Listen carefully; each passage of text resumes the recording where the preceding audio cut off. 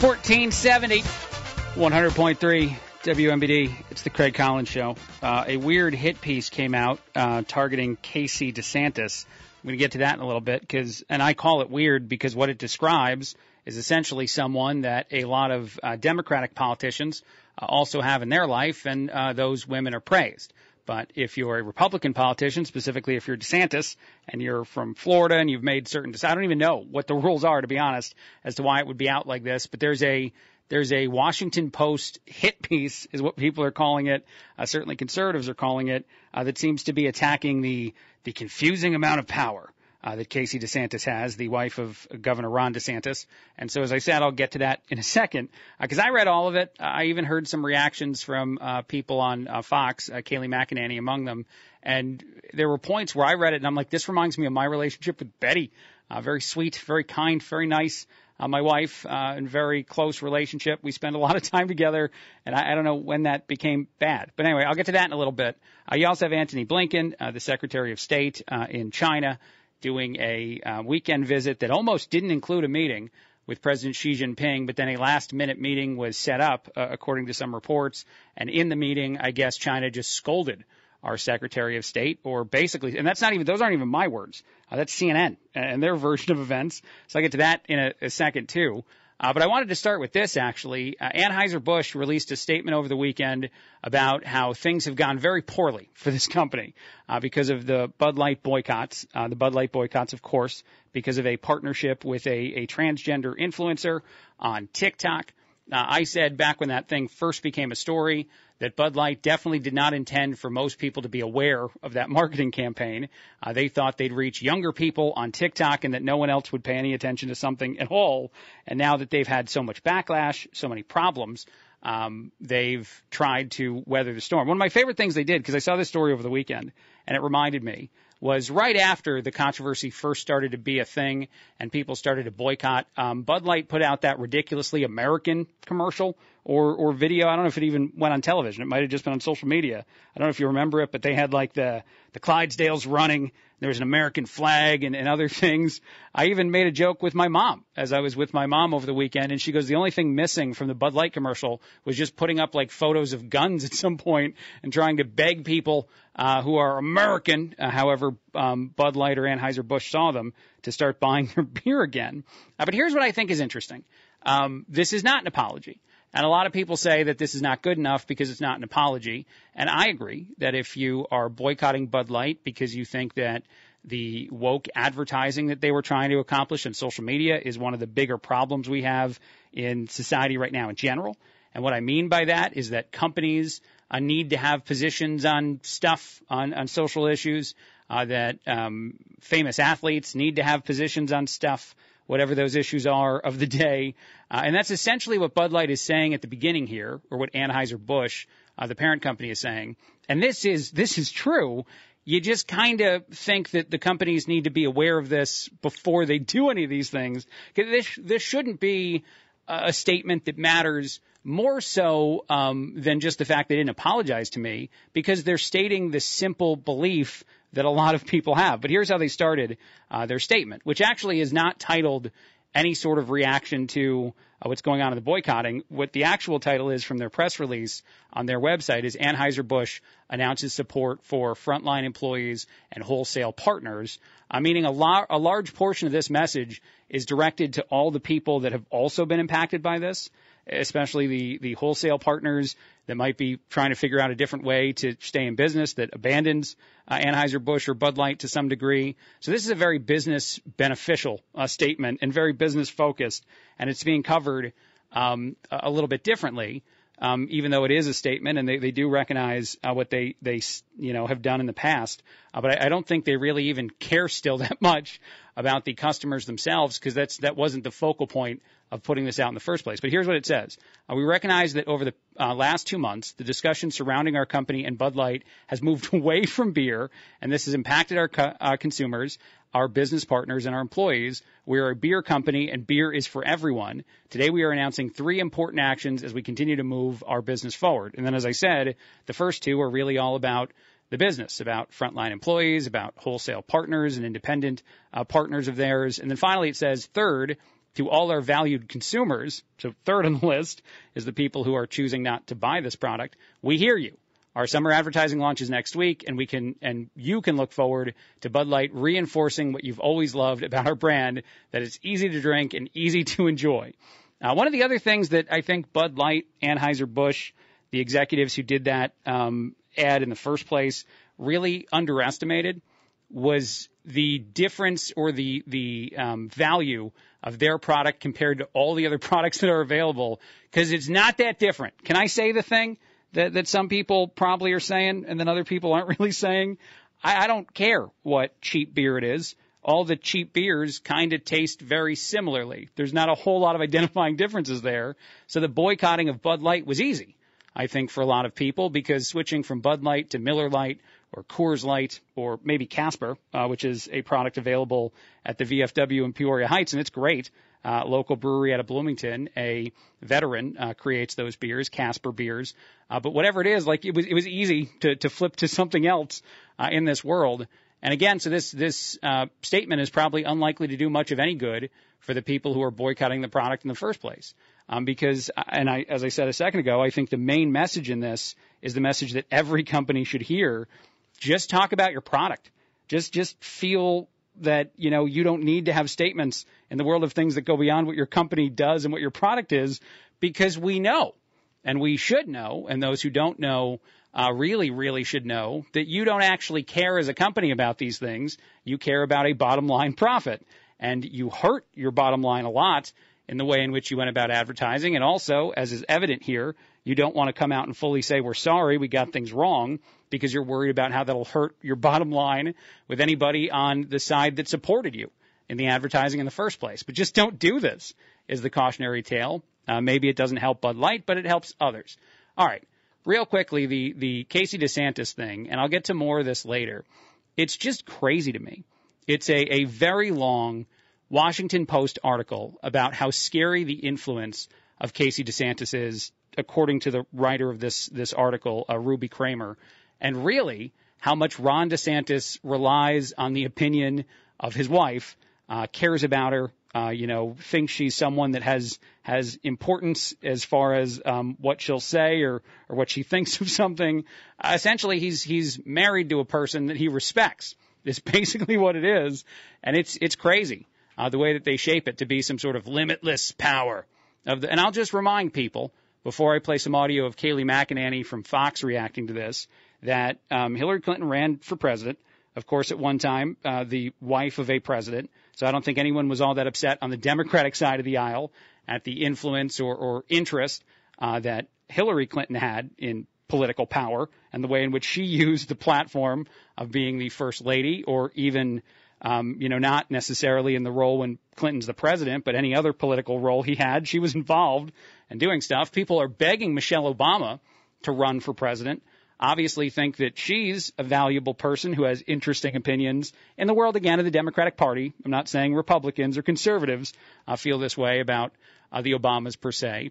But so being someone who's opinionated, if that's what you want to call it, or someone who potentially could be seen easily as a political player themselves, good thing. On the Democratic side of the aisle, two Democrats, two mainstream media, Michelle Obama celebrated by a whole lot of places like the Washington Post. Casey DeSantis torched for being a scary, secretive person in the background of Ron DeSantis' life, who's probably really pulling the strings and making all the decisions. This is insane. Here's how Kayleigh McEnany responded to this story. She's unstoppable, she's smart, she's strong, she's accomplished, and she's conservative, so she will be attacked. I read every word of this hit piece last night. It was in the Washington Post. It was north of 5,000 words. And the animating themes were this. Okay, they love being around each other, Ron DeSantis and Casey DeSantis. They're private, and when he was in Congress, he would leave if the vote was at noon, he'd be on his way to the airport at 12:06 because he wanted to see his family. Sounds like a great marriage to me. And then the other complaint about Ron DeSantis was this. There were three things he liked to talk about with his staff: the Constitution, baseball, and golf. I mean, okay, why is this bad? So my takeaway from this is the most flattering hit piece I have ever read. And this is the worst thing they have on the DeSantis's? Wow, what a great family, a role model family, I would say. Let me just simply ask the question one more time, and then I'll move on. Why is it bad if Casey DeSantis does have political aspirations and provides political opinions to her husband?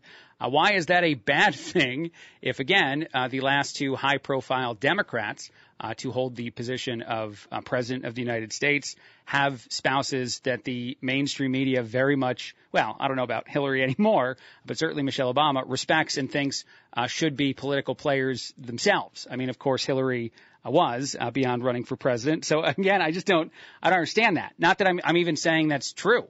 I have no idea if Casey DeSantis wants to run for office someday or wields any sort of political power with her husband.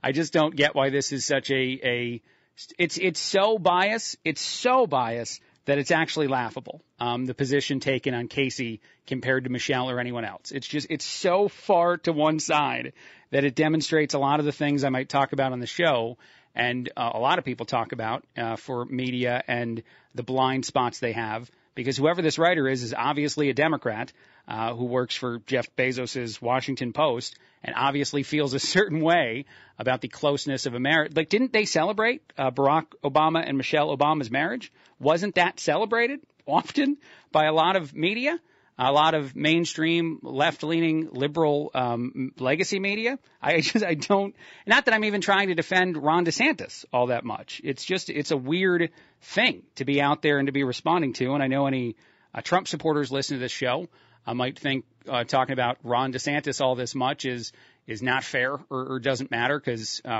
former President Trump is still winning in the polls. It's just a weird thing. I don't know why mainstream media is more comfortable with whatever they feel Melania Trump is or offers to that presidency, often, casting her as someone who was trapped in her own marriage. Was usually the conversation media had about Melania. All right, let me move on. One other thing I wanted to touch on, and I talked about it quickly before the news break. So, of course, Father's Day is over the weekend. Father's Day is a weird holiday to me. I was raised by a single parent, by my mom, and I don't have any kids. And so I kind of forget about Father's Day a lot. It just sort of goes over me because it's not really celebrated in my life that much. And my grandfather, who I've talked about before, who had a male role model role in my life when I was a little kid, passed away quite a few years ago. So that would probably be the only person that I would really celebrate the holiday for.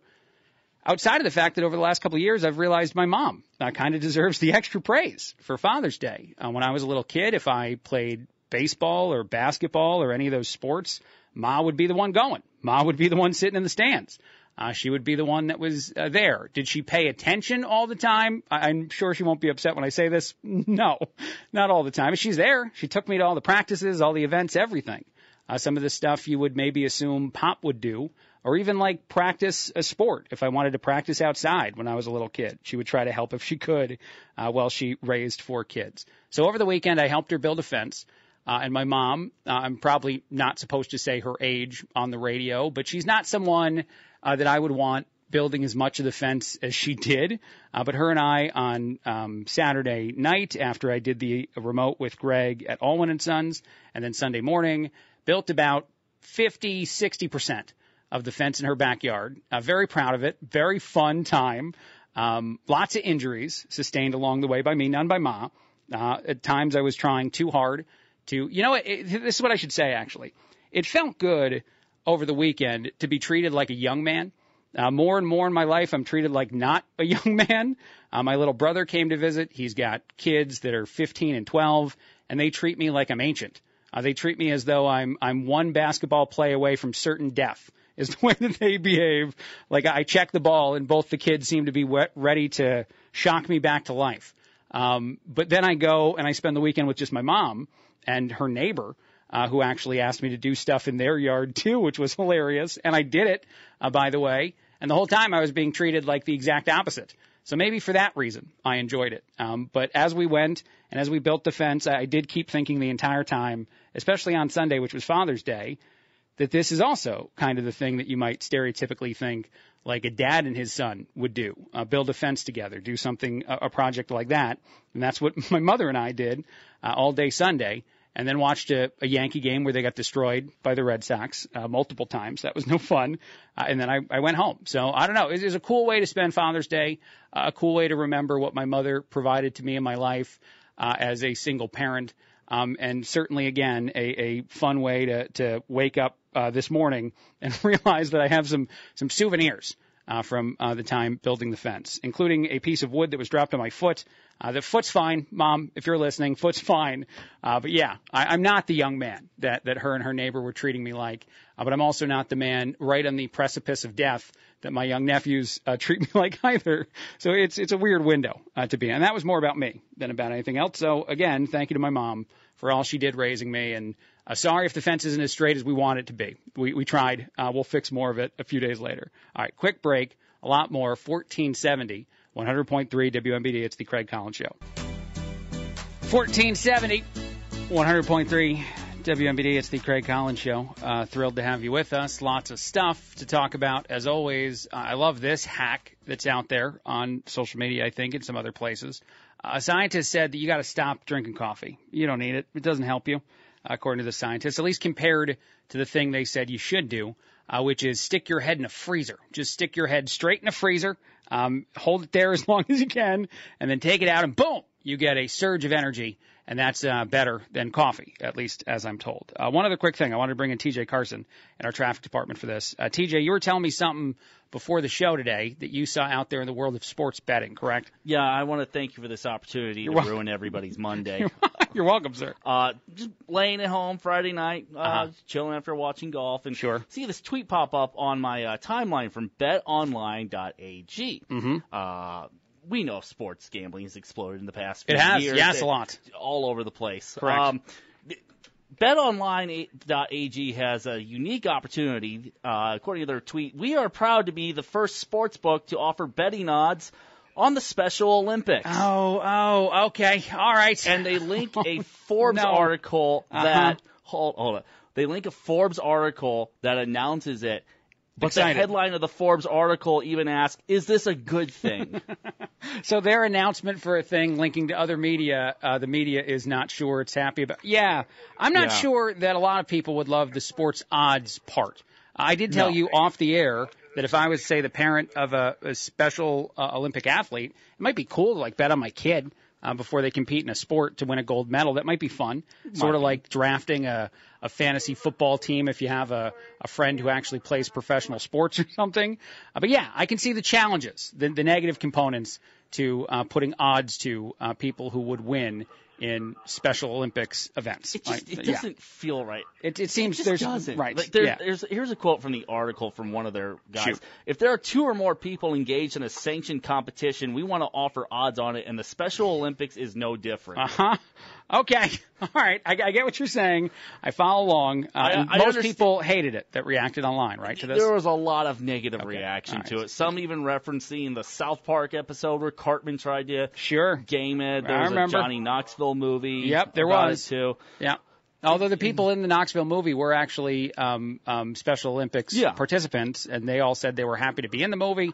But yes, I understand where you're going with this. And then Thanks for that. Yeah, one final thought. They posted a tweet about the opening ceremony from it in Berlin this year. Yep. We support the Choose to Include movement and will continue to support the Special Olympics moving forward. Wow. I didn't understand the Choose to Include movement includes betting on that. Yeah, I didn't know. I didn't know that was a Vegas thing. I feel dirty with that. Fair enough. Thank you, TJ, for the update on that. Will's got your news. You can hear us on AM at 1470, on FM at 100.3, and all over the internet at WMBDradio.com and the WMBD Radio app. Will, what do you got? Pete Rose would have bet on it. I mean, he bets on everything. He would bet on everything. Yes, I'm sure he would. Yeah. I'm just saying. Right. 1470, 100.3 WMBD. It's the Craig Collins Show. Thrilled to have you with us. As I always say, lots of stuff to talk about. Let's talk about Antony Blinken, Secretary of State, going to China, getting a last-minute, according to some reporting, interview, last-minute conversation sit-down with Xi Jinping, the president in China. And according to even CNN, the tone of those conversations the Chinese officials had with Secretary Blinken were, well, interesting, unique, not great. I don't know what word we want to use. He used the word scolding. Well, there was an almost scolding tone from the Chinese president to Secretary Blinken in advance of their meeting, in which he said something along the lines of, I hope you, Secretary Blinken, and America will do more to improve the relationship, clearly putting the onus on the U.S. and therefore implying it's the U.S. that has been the problem here. Now, you should do more to fix the relationship with us. All we did was potentially create COVID and not admit it. And I only say potentially because somehow we still don't know the actual answer to that, which is insane. I can't fathom how we don't know the actual answer to that question still. And China's a big reason why. They just won't give anybody, not just the United States, but the World Health Organization or anyone, information. They're like, no, you can't have it. We didn't make it, but you can't have the information that would prove that we either did or didn't make it. And then also the spy balloon thing. Not just our country, but a lot of countries. We let one fly over us, we shot it down, and then we send our Secretary of State there, and they're like, you better do more to fix stuff with us. If you don't know, and I'd be amazed that you didn't, this is going to be the most obvious or like simplistic thing I say today on the show, which shouldn't be a goal for me to simplify things as much as possible, but China is communist country, the Republic of China, one of the only countries in the world right now that is classified as successful and communist. The other countries, I looked it up, that are classified as successful and communist, which people are going to disagree on, the successful part, Cuba, Vietnam, North Korea, just some of the ones that would be listed there. Not exactly a lovely group of places to be involved with. But anyway, like we're forever at odds with the ideological things that the Chinese government thinks and does. We can't be aligned the way that the politicians will share or say that we're aligned.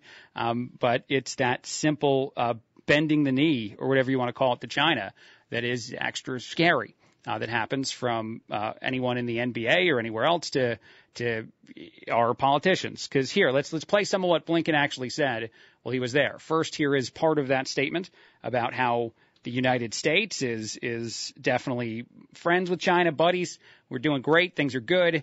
And also, we don't support Taiwan and their independence at all. That's not something we support even a little bit because we don't want to have a conflict with China. Here we go. We do not support Taiwan independence. We remain opposed to any unilateral changes to the status quo by either side. We continue to expect the peaceful resolution of cross-strait differences.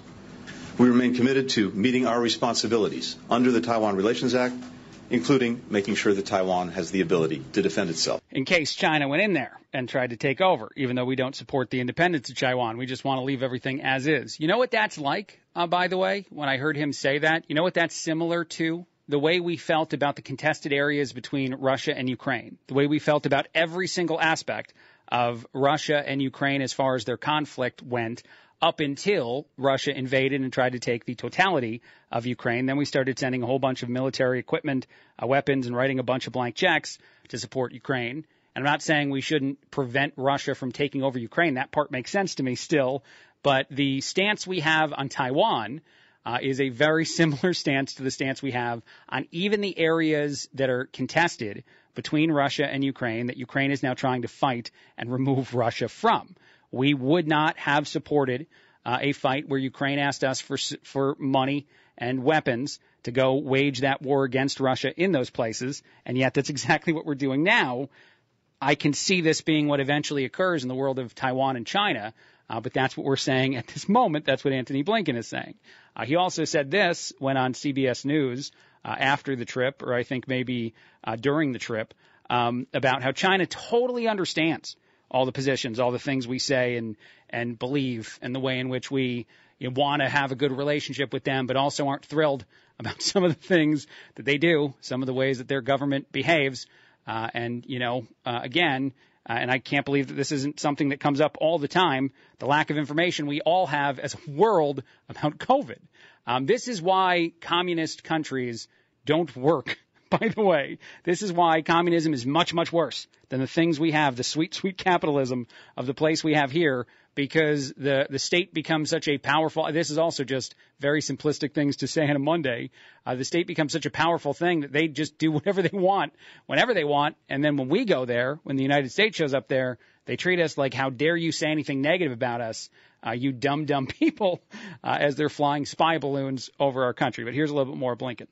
But an aspect of that really is important is military to military. Mm-hmm. We don't have an agreement on that yet. It's something we're going to keep working. I made very clear to our Chinese counterparts the importance that we attach to that, something that is also profoundly in their interest. Because, again, we both agree that we want to, at the very least, make sure that we don't inadvertently have a conflict because of miscommunication, because of misunderstanding. Yeah, we don't want to inadvertently have a conflict because of a misunderstanding, because we can't figure out a way to appease China correctly, and then they get mad at us, and then we become afraid of them.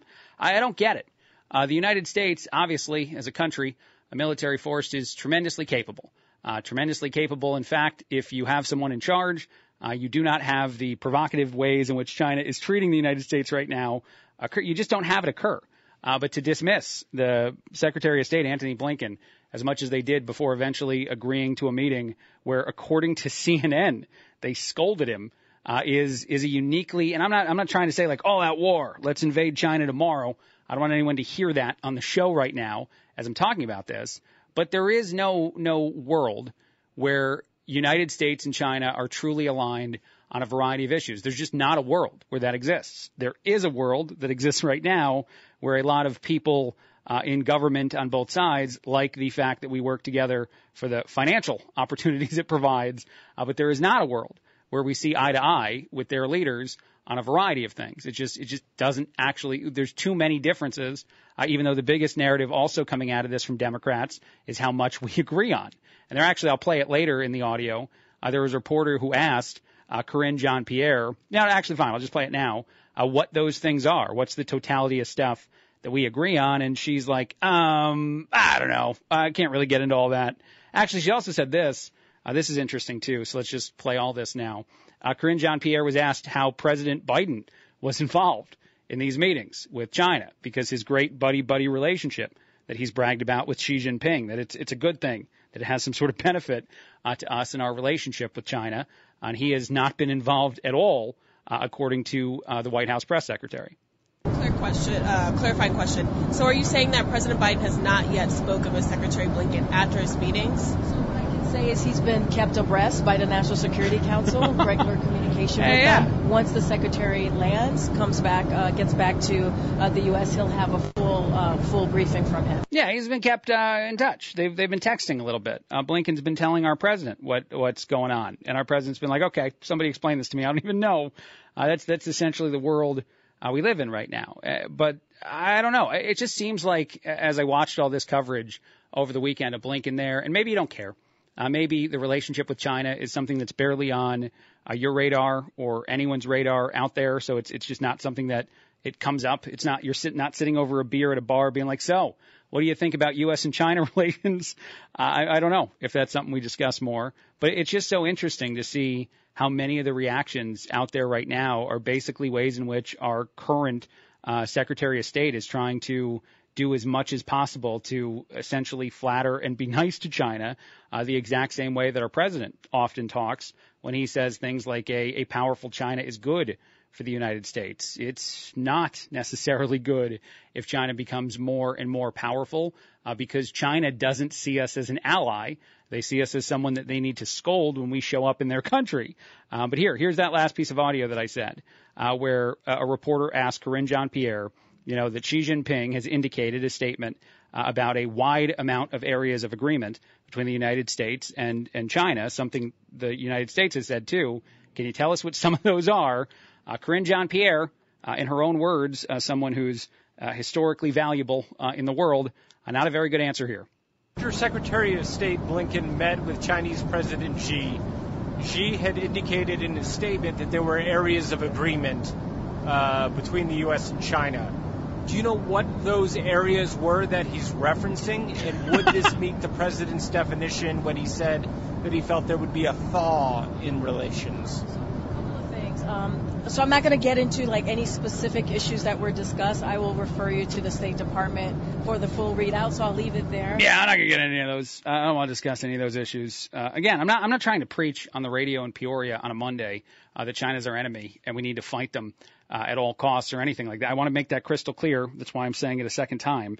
But the way in which the relationship is described to you and me by a lot of politicians, especially this administration, is so utterly illogical that if anyone pays attention for any amount of time, it should be easy to realize that there are so many ideological differences between us and the government in China that there is no way to have the kumbaya relationship that we're going to be told we have. Someone is taking advantage of someone at the very least. And for the last few years, it's been very easy for anyone paying any kind of attention to realize that China is taking a lot of advantage of the United States and the current president's stance on China, so much so that they brazenly fly spy balloons over our country and tell us they're weather balloons, and we wait to shoot them down till they get all the way across the country. And then when we find, we didn't find much spy technology because we let a lot of it sink to the bottom of the ocean, but find at least some spy technology, they're like, yeah, we don't know. No, we're not talking about that anymore. You leave us alone. Because again, and actually one of the reasons I think I'm mentioning this is Colin Kaepernick was in the news. I guess he has helped with a book and other things with prominent Marxists. And he said in an interview with New Republic why he was involved in this, that he said black liberation isn't possible under capitalism. That's something that Colin Kaepernick said. The man has gone very far from, say, kneeling on a football field and then saying that the NFL refused to allow him to play football because of his political stance and not just the fact that he wasn't exactly an amazing NFL quarterback, and he would certainly have courted controversy if he played in the NFL during those years. But now his stance is quite a bit more evolved, and it says that capitalism, or what was here in the United States, is in fact the problem in the first place for at least minority or black Americans. Those stances, those thoughts, this is probably the biggest reason I wanted to rant on this today, of like how much better communism is or socialism is, which is a defining characteristic of the things that are talked about on the Democratic side, on the liberal side of the aisle, as far as moving forward. I mean, AOC has said that capitalism is a broken system, and so they're advocating for something that would turn us into a China, which would not be good for you and me, would not be good for anyone, and certainly is not something that a lot of people in this country, politicians and others, would allow to happen. It's just sort of surreal. It's you know what it reminds me of? And this is the last thing I'll say. My wife is still in Mexico. She left on Wednesday or Thursday, I think, morning of last week. She'll be back Wednesday night. And I've often talked about her small town in Mexico and how different it is if you experience policing there, or lack of policing is what I should say, because people don't show up. Someone gets killed in that small town, and there aren't a bunch of sirens and people driving to a house and trying to arrest a bad guy. Police show up many hours later and essentially do almost nothing unless they're paid to do something. And even then, my wife will tell me that her family doesn't really trust the outcome the police provide to them as far as what happened and who's responsible. And I can be really specific if you want me to. There's a story right now that scares me a lot about my wife and her experience being there, and she's been safe. But there's narco or drug cartels there that fly little drones over the town and spy on stuff. And there was a 16-year-old girl that was killed. This was a couple months ago. Very horrific story, not exactly a fun conversation for Monday. And it took a bunch of protesting by the people that live in the small town for the police to investigate the story at all. Just fathom that here in our country. A 16-year-old girl is gruesomely killed, and the police aren't doing anything about it until we protest and storm the streets to ask for any information. And then the person they eventually arrested is someone that a lot of people in town don't believe could have possibly been connected to the crime in the first place. It's a real thing that's happening in the small town that my wife is in right now in Mexico.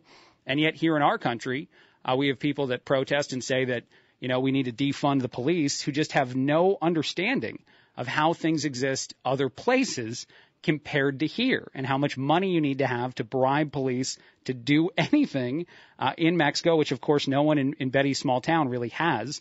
And the narcos, the drug cartels, have enough money to control the police anyway. That's just one example of something that's profoundly different somewhere else than here.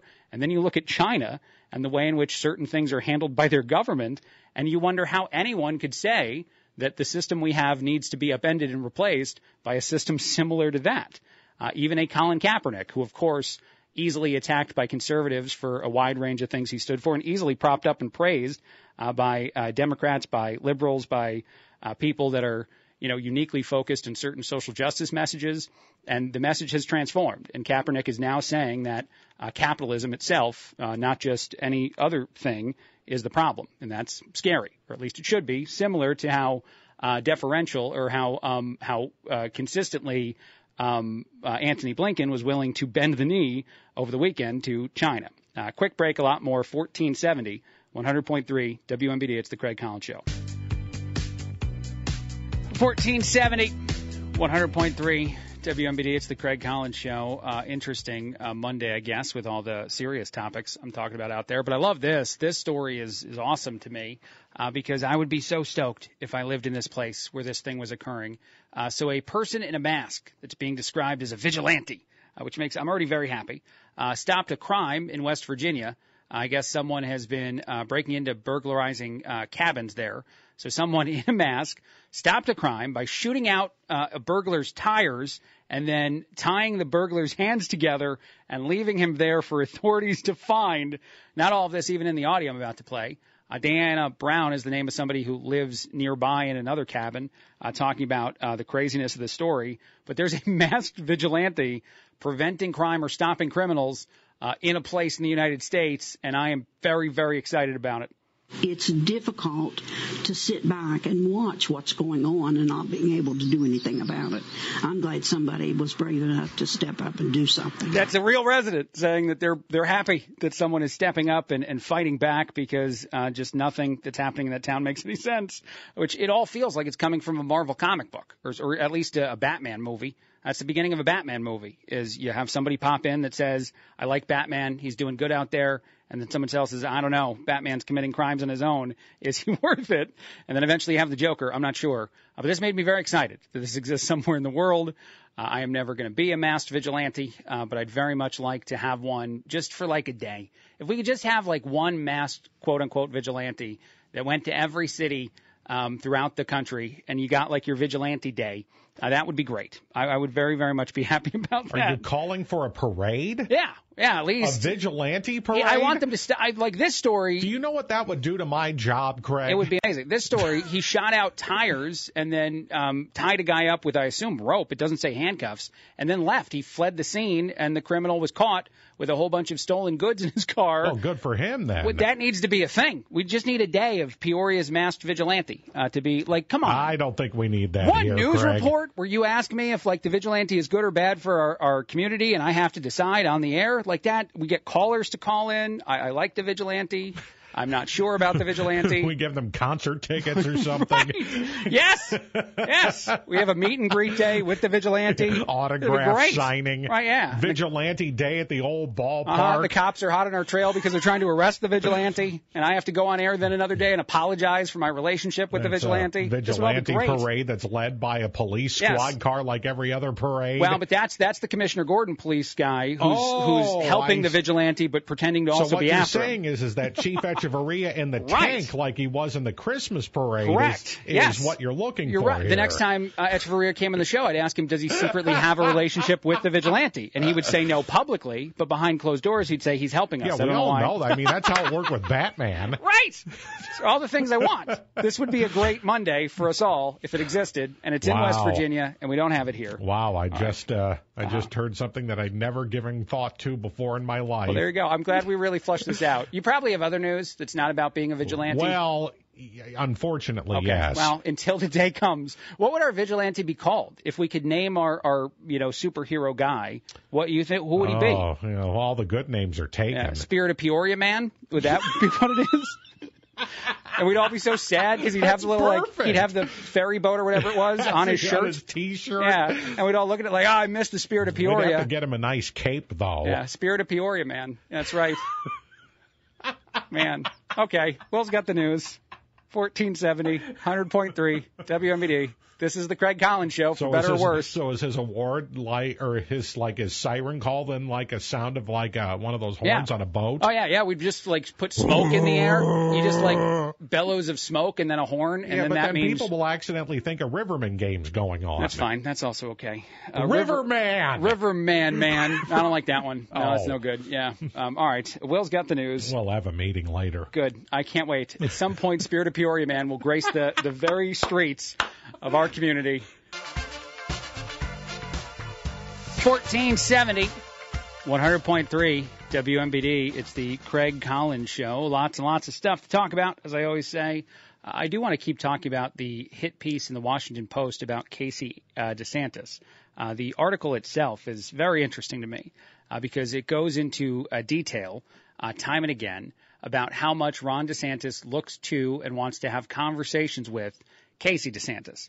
It talks about how Casey DeSantis, as a former TV personality, is likable. It talks about how she's private. It talks about how her and her husband seem to have a good marriage, a close marriage where they like to spend time with each other.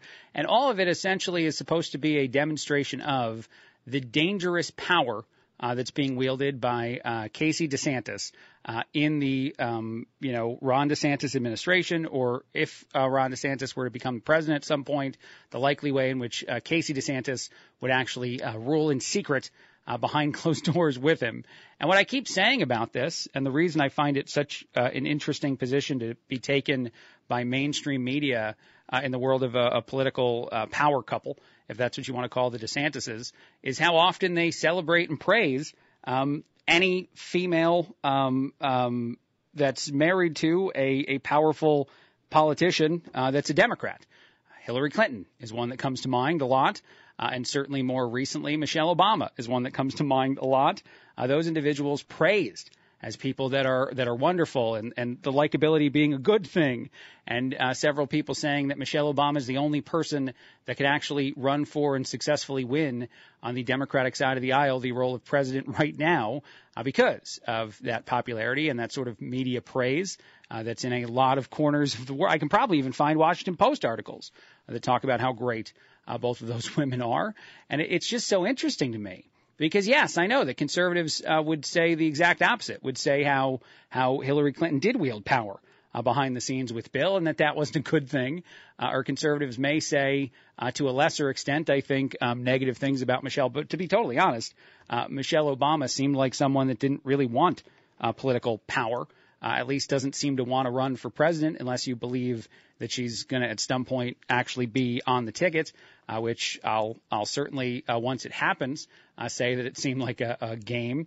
But right now it hasn't happened yet. So it's just so odd again to see it out there and so talked about as if it's such a negative and horrible thing.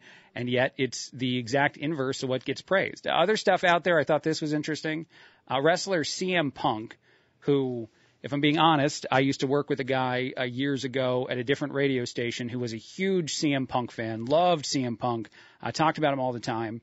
But as a person that doesn't follow a lot of wrestling, I only have such a mild understanding or appreciation of CM. I think he's from the Illinois area or the Chicago or the Midwest area. I don't even know that totally. But anyway, over the weekend, and he's an AEW wrestler now, he gave a big speech about transgender kids. He said that, and this was on in the ring after, or maybe just before winning a match of some kind, and he got booed by some people there. But the biggest takeaway of this was that he supports everybody, that he thinks everybody deserves to be treated fairly and justly, and that we can't turn our backs to people in society, all that stuff, which I don't think anyone actually disagrees with. Now, here's the thing I'll say. I think when you say the simplistic statement of people need to be treated fairly, people need to be treated, accurately, or the meritocracy part of our society needs to actually be in play, equality of opportunity, not equality of outcome. I think everybody agrees with that. I don't think any politicians or any conservatives or anyone is standing against any of those ideas, which is so often, I think, missed in every part of these conversations and every part of these stances that people take or that CM Punk took and then got booed and now is facing backlash about. Because that's the part that's an expansion of the conversation that I think emboldens a lot of people to say, see, we're the good guys and the other team's the bad guys. And I don't think anyone is against any of that. Live your own life, however you want to live it. No one's telling you how to live your life. The exception to this thing, and the thing that I think is rightfully getting a lot of criticism from CM Punk, is the mentioning of kids. And he talked about on stage, and I had the audio, but it's very hard to hear it. I think it's someone's cell phone that caught it at the event, so it's not terribly valuable. But here's part of what he said. He goes, the reason I support trans kids, trans grown-ups, gay, straight, lesbian, whoever, is because I know when I was growing up I didn't fit in anywhere. That it was because of the clothes I wore, what my hair looked like, the music I listened to. Those are all things that I can't rectify, and that's the reason, essentially, I'm now paraphrasing, that CM Punk stands for others. But, and I don't even want to talk about this topic for all that long. It's just out there again today. What I think the problem that people won't address is, are all the children in society right now who say that they feel a certain way or think certain things about themselves going to change their mind? Are they right? Are they wrong? Do the social pressures of today or the unique instances in where someone gets propped up? If you went to school, if you felt the same way that CM Punk feels, and you went to school right now in a society we have, especially with the way that certain educators embrace and discuss some of these things, and you said out loud to kids who were being mean or teasing you or whatever, that you thought you were something that society is very much trying to protect right now, the kids would all back off. The teachers would all tell them they're being mean. Like everything would change for you overnight. And I don't know why we can't acknowledge that reality exists. That the idea that people, that young kids who are already, going through a lot and growing up and dealing with all the different confusing aspects of becoming adults, might also notice that there are some things that seem socially encouraged, not just okay, but encouraged right now compared to other things, and that might simplify some stuff. It might even make you feel certain things are true that later on you feel aren't true. And I think that's all the conversation is actually about, and stuffing ideology down people's throat who don't actually necessarily agree with every aspect of it. It's black and white. You've got to be all the way over here, all the way over there. Politically, there's no gray area. There's no in the middle. I think I talk about sometimes in the show how I feel like the politicians are so far apart. The right and the left are so very much in their corners, divided on everything and more extreme than ever. But it's not just the right and the left in the world of politics. It's a lot of people who talk about a lot of these ideas, a lot of these things, a lot of these nuanced these complicated conversations, and try to simplify them to the information you can put in a tweet and then say this is what is true, this is what is false, and if you don't agree or you do agree with this, then you're a good or a bad person. But that essentially, I think, is what CM Punk was trying to say in his message, is that I want to support and care about people, and I don't want people to feel like they can't be supported and cared about. And the reality is that I don't think anyone is actually fighting that fight. I just think they're fighting the other fights about what is and isn't actually going on in our society or for any individual's own kids. I don't know. I just saw another story about it. And honestly, I'll say this and then I'll take a break. I told myself I'm not going to talk about these topics as much as I've been, not that I've ever talked about them that much, but they're very hot button political issues, especially LGBTQ stuff. And I'm just not in those worlds. I'm a straight man who's married to a straight woman. I'm a white guy. And in all honesty, I don't have a lot of conversations where my life is impacted at all by some of the things that we talk about here. And so I thought to myself, I don't even know, these conversations shouldn't even be political. We shouldn't have politicians that are jumping on both sides of these issues. They shouldn't be political things to begin with. They're a distraction in some ways. And the politicians who say that they're very much for certain things, I think, have crunched the numbers and realized that they're going to get votes if they say this as opposed to saying that. And that's all that game is. But anyway, I saw CM Punk, a guy that a friend of mine really liked for a long time, take the stage and become controversial in just a one-off, set of statements. And in all honesty, the heart of the message that I respect people is one that most people agree with. It's just how we go about as a society having nuanced conversations, that happens to be the problem, because society is not very interested in nuanced conversations where there's a counter argument to some of the main arguments that legacy media props up. All right, enough sandbox, enough preaching. I'll take a break. We'll come back. We'll do other things. 1470, 100.3 WMBD. It's the Craig Collins Show on a Monday. 1470, 100.3 WMBD, Craig Collins Show. Lots of stuff to talk about. Haagen-Dazs in the news in a way that's easy for me to discuss. They're trying to make a breakfast ice cream. I've eaten Oreos for breakfast and talked about it on the show before. 309-340-4464 is the phone number to text if you want. 309-340-4464. And an Oreo for breakfast move is not a good move. You don't feel great the rest of the day when you eat Oreos first thing in the morning. But I feel like it's pretty similar to the things you might eat. It's got a lot of sugar like a donut or anything would. And there's milk involved with the way I eat. Anyway, I'm not going to advocate for my Oreo move. I know it's bad. But ice cream in the morning seems equally bad. This seems like the kind of thing a dad might do when he's alone with the kids, when mom is left for the weekend and Pop goes, "What do you want for breakfast, kids?" And they say ice cream. And he goes, "All right, fine. There's food in that. Let's go ahead and do it." In honor of Father's Day. There we go, is how I throw out the description of a dad. But I guess it's actually like yogurt. It's a thicker and creamier than normal yogurt version of a thing.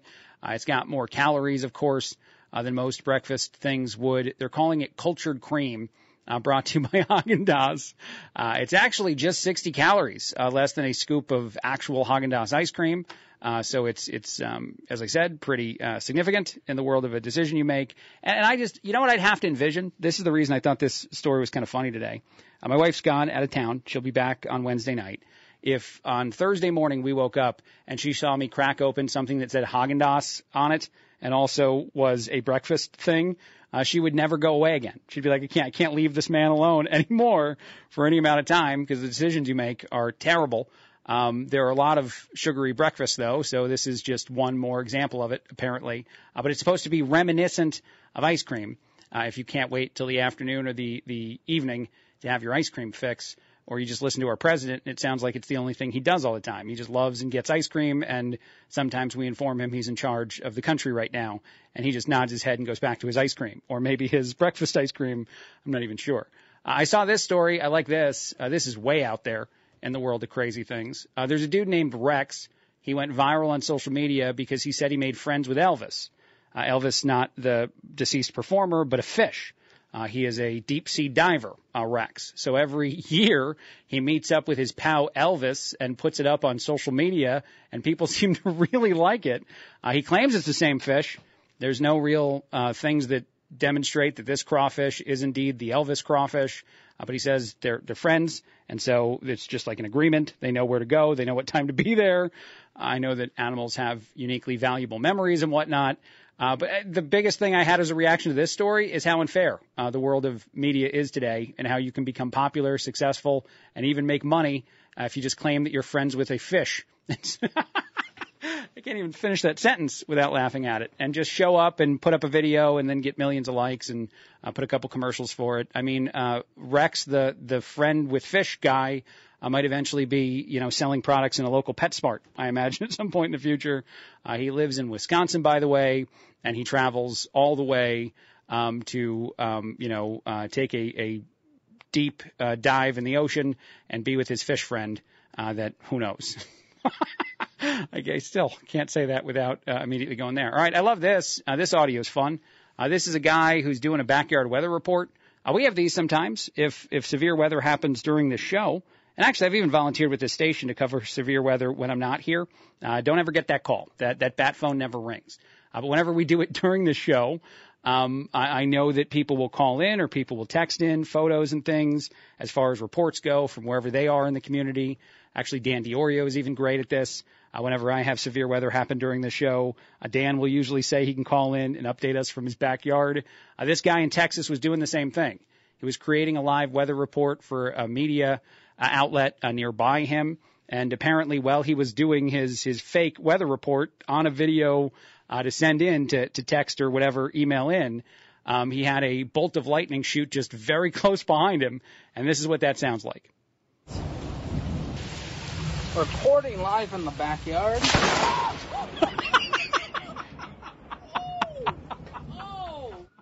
I love this audio so much. I'm going to play that again. As he first starts the reporting live from the backyard, it's an amazing. I'll put the video up on Facebook.com/Greg Collins Show. Like, the lightning is pretty close behind him, and that's just an authentic reaction from a human being who was doing his extra part and being an intern for the few minutes, like anybody else that sends, as I said, weather reports into us. Reporting live in the backyard. Yeah. Yeah, I just go inside, bud. I would not keep reporting on that weather. I would decide that you got lucky, that God saved your life in that moment, and that you need to be indoors for the rest of the day, maybe rest of the week, maybe rest of the month. Maybe don't leave at all. That makes sense to me. All right, one other story, and I feel like I've talked about this a little bit before, but maybe not as specific as I will here. There are artificial intelligence companies that are trying to create AI versions of famous people, whether it's a social media influencer who's doing it herself to try to make a bunch of money off of it. That story went viral like a month ago. There are also people who are trying to find, historically valuable individuals, give the computer a bunch of information, and then ask the AI to behave like the person. There's a new chatbot that's shaped after Jesus. It's called Ask Jesus. It's streaming on the gaming platform Twitch, and it stands ready to answer your questions on anything. Humans, morality, video games, super-powered rodents is a question that it got asked recently. But the AI version of Jesus essentially is just being asked ridiculously crazy questions, like in the middle of nowhere, out there in the world questions by gamers. And so I don't know what kind of value this is having on society, but the AI usually just gives answers based on actually historically accurate information and things like the Bible. So it's not completely damaging to me. It's just a weird thing that exists. But one such question asked of AI Jesus by a gamer recently is, if we consider a hamster with a dynamo on its wheel as a means of generating energy, then would it have a technological advantage over a hamster without a dynamo on its wheel, as the first hamster would be able to contribute some form of energy production and the second hamster would not? And the AI Jesus, I guess, said, please give me more information about this exact topic. So I don't know if it was created for people that wanted to make fun of faith, but if you actually gave, and Catholic Craig coming out here, enough relevant information to an artificial intelligence to give you answers reminiscent of Jesus, then it probably will do no harm in our society. But unfortunately, so far, the gamers on Twitch that are using it are essentially just pranking it more so than anything else. But it's there. It's out there. And I figured it was a thing worth reporting on the show. But yes, ask questions like, if my hamster can generate energy, is it valuable to society, are things that it's fielded so far. Quick break. Will's got the news. 1470. 100.3 WMBD. It's the Craig Collins Show. We haven't talked about Trump at all today. I've talked about Casey DeSantis a few times. I guess by connection, Ron DeSantis, since that's his wife. But not a lot of Trump today. But here we go. First, a judge has ordered Trump not to disclose evidence in the classified documents case, which, according to Democrats, I'm sure is a protection of our country from Trump recklessly giving any sort of classified information to the general public, even if that information might defend him from some of the things that he's accused of being in the world of these court cases, especially this federal case. If you're not on the Democratic or the hate Trump side of the aisle, you might say that it's odd or bad or certainly tampering in the world of our elections to tell a currently leading candidate on the Republican side of the aisle that he can't defend himself by giving certain information or evidence to the general public, as people are one to decide whether or not to vote for him, somewhat based on, at least according to some of those same reports, that same legacy media, whether or not he is guilty or innocent of this crime that he probably won't actually face a decision by a jury until after the election is over. At least that's my assumption on it, the 37 criminal counts in the federal case. But here, this is what is also going to be all over the news for the next 24 hours or more. Fox News had a sit-down with former President Trump Trump has been very critical of Fox recently and some of the things they share, poll numbers and whatnot about him. Even over the weekend, there was a poll that was shared by Fox that I think indicated that Biden would beat Trump in a general election. And Trump on Truth Social said that poll was old and flawed for a variety of reasons, because there are other polls that certainly say that Trump would beat Biden and that actually DeSantis would probably beat Biden. So polls are all over the place on some, or mostly I think actually almost all polls show that Trump would beat Biden outside of maybe a couple. But anyway, those things are relevant. Those things matter. But Trump still sat down with Bret Baier. Here is what Bret Baier said. I'll play the Trump cut that's out right now, but it's a teaser. It's a highlight. The full interview is coming up later. But first I want to play what Bret said when he popped up on Fox. This just happened a little while ago, and I successfully found it. As far as the sit down, the conversation, his sense of Trump in general, here's a little bit of what was said just a little bit ago by the guy who did the interview for Fox on Fox. Listen, defiant is definitely part of the answer, but he really denies flatly some of the things that are specifically laid out in the indictment. And I talk about, in further questioning after this, about the indictment and the recording of what is alleged to be his voice saying that he did not declassify these documents when he was president. Now he can't, and they're top secret and highly confidential, and then shows them to people according to the indictment. I press him on all of that. He denies it. He says that he did not have a document about Iran war plans. For a federal judge that issues this order that he can't talk to other people in the case, nor can he talk about specifics in the case, he went far down in specifics. And, as he started talking, I followed up and pressed on a number of different issues. Here's the thing, and I will say this before I even play the one cut that is out there, because I'm not going to not play it, the cut we have so far as what Trump actually said to Bret Baier in the one question that I think is already a teaser out there. But how interesting is the idea that the federal court system would refuse to let a candidate running for the office of president talk about things whatever way he wants to talk. That is election, no matter what you think about it, no matter how much it makes sense in the world of our legal system and how people can't go out and say certain things, prejudiced juries, whatever the accusation would be that Trump is doing. But essentially, we accused you of something, and now you've got to go through the process of defending yourself in courts, and you cannot defend yourself out there in public the way you want to or the way you may need to in order to remain a viable candidate for president. That is interfering with our election. No matter what you think, Trump can be guilty. He can be in it. It doesn't matter. The fact that they're going to censor the way he speaks about something that might be and it might not be a decision-making point, at least for independent voters, it's insane. But here's the clip that's gone viral. People are already reacting to it online. It's the only thing we have so far. And before I even play this, I will say that I want politicians, Republican, Democrat, I don't care who you are, I want politicians that are willing to go in front of people, in front of media, whoever it is. It can be Fox, it can be anybody, and take hard questions and answer hard questions. And we do not have that with this current administration. It does not exist. Our White House press secretary often says, go talk to somebody else if she gets a hard question in the briefing room. But we want this no matter who it is, Republican or Democrat. You want someone sitting down, and Bret Baier did not ask easy questions and literally read from the indictment, an indictment that I myself read, and Trump responded to it. I don't know how this can be shaped as anything other than valuable. And again, how any of the information shared by the former president isn't somewhat connected to whether or not he can win his election try or his nomination try in the Republican Party, and thus really shouldn't be censored by anyone anywhere in the world of our judicial system. But here it is.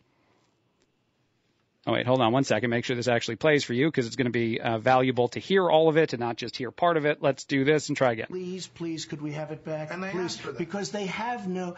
Hold on, I want the full context. I lost a little bit of that clip, so let's back up just a bit. Here we go. The only way NARA could ever get this back would be please, could we have it back? And they please, asked for that. Because they have no, they did talking. Ask for it. No, and they said, can you give the documents back? And we were talking. And then they said they went to DOJ to subpoena you to get them Which back. they've never done before. Right. But why not just hand them over then? Because I had boxes. I want to go through the boxes and get all my personal things out. I don't want to hand that over to NARA yet. And I was very busy, as you've sort of seen. Yeah, but according to the indictment, you then tell this aide to move to other locations after telling your lawyers to say you'd fully complied with the subpoena when you hadn't. But before I send boxes over, I have to take all of my things out. These boxes were interspersed with all sorts of things. So if you hate Trump, if you're a Trump derangement syndrome person, or just anybody that's positive that Trump committed crimes even before any proof comes out that Trump committed crimes, then you probably hear all that and you think it's ridiculous. How dare he want to look through these documents and boxes of things that he had in his home that he was being subpoenaed to return back to the government that he did not look through. There is in the subpoena several references to Trump wanting to move boxes around, telling aides, at least that's the accusation, even as they're working, quote unquote, with the government to turn stuff over that the government is asking for, and even lawyers who are showing up and trying to turn over documents to the government.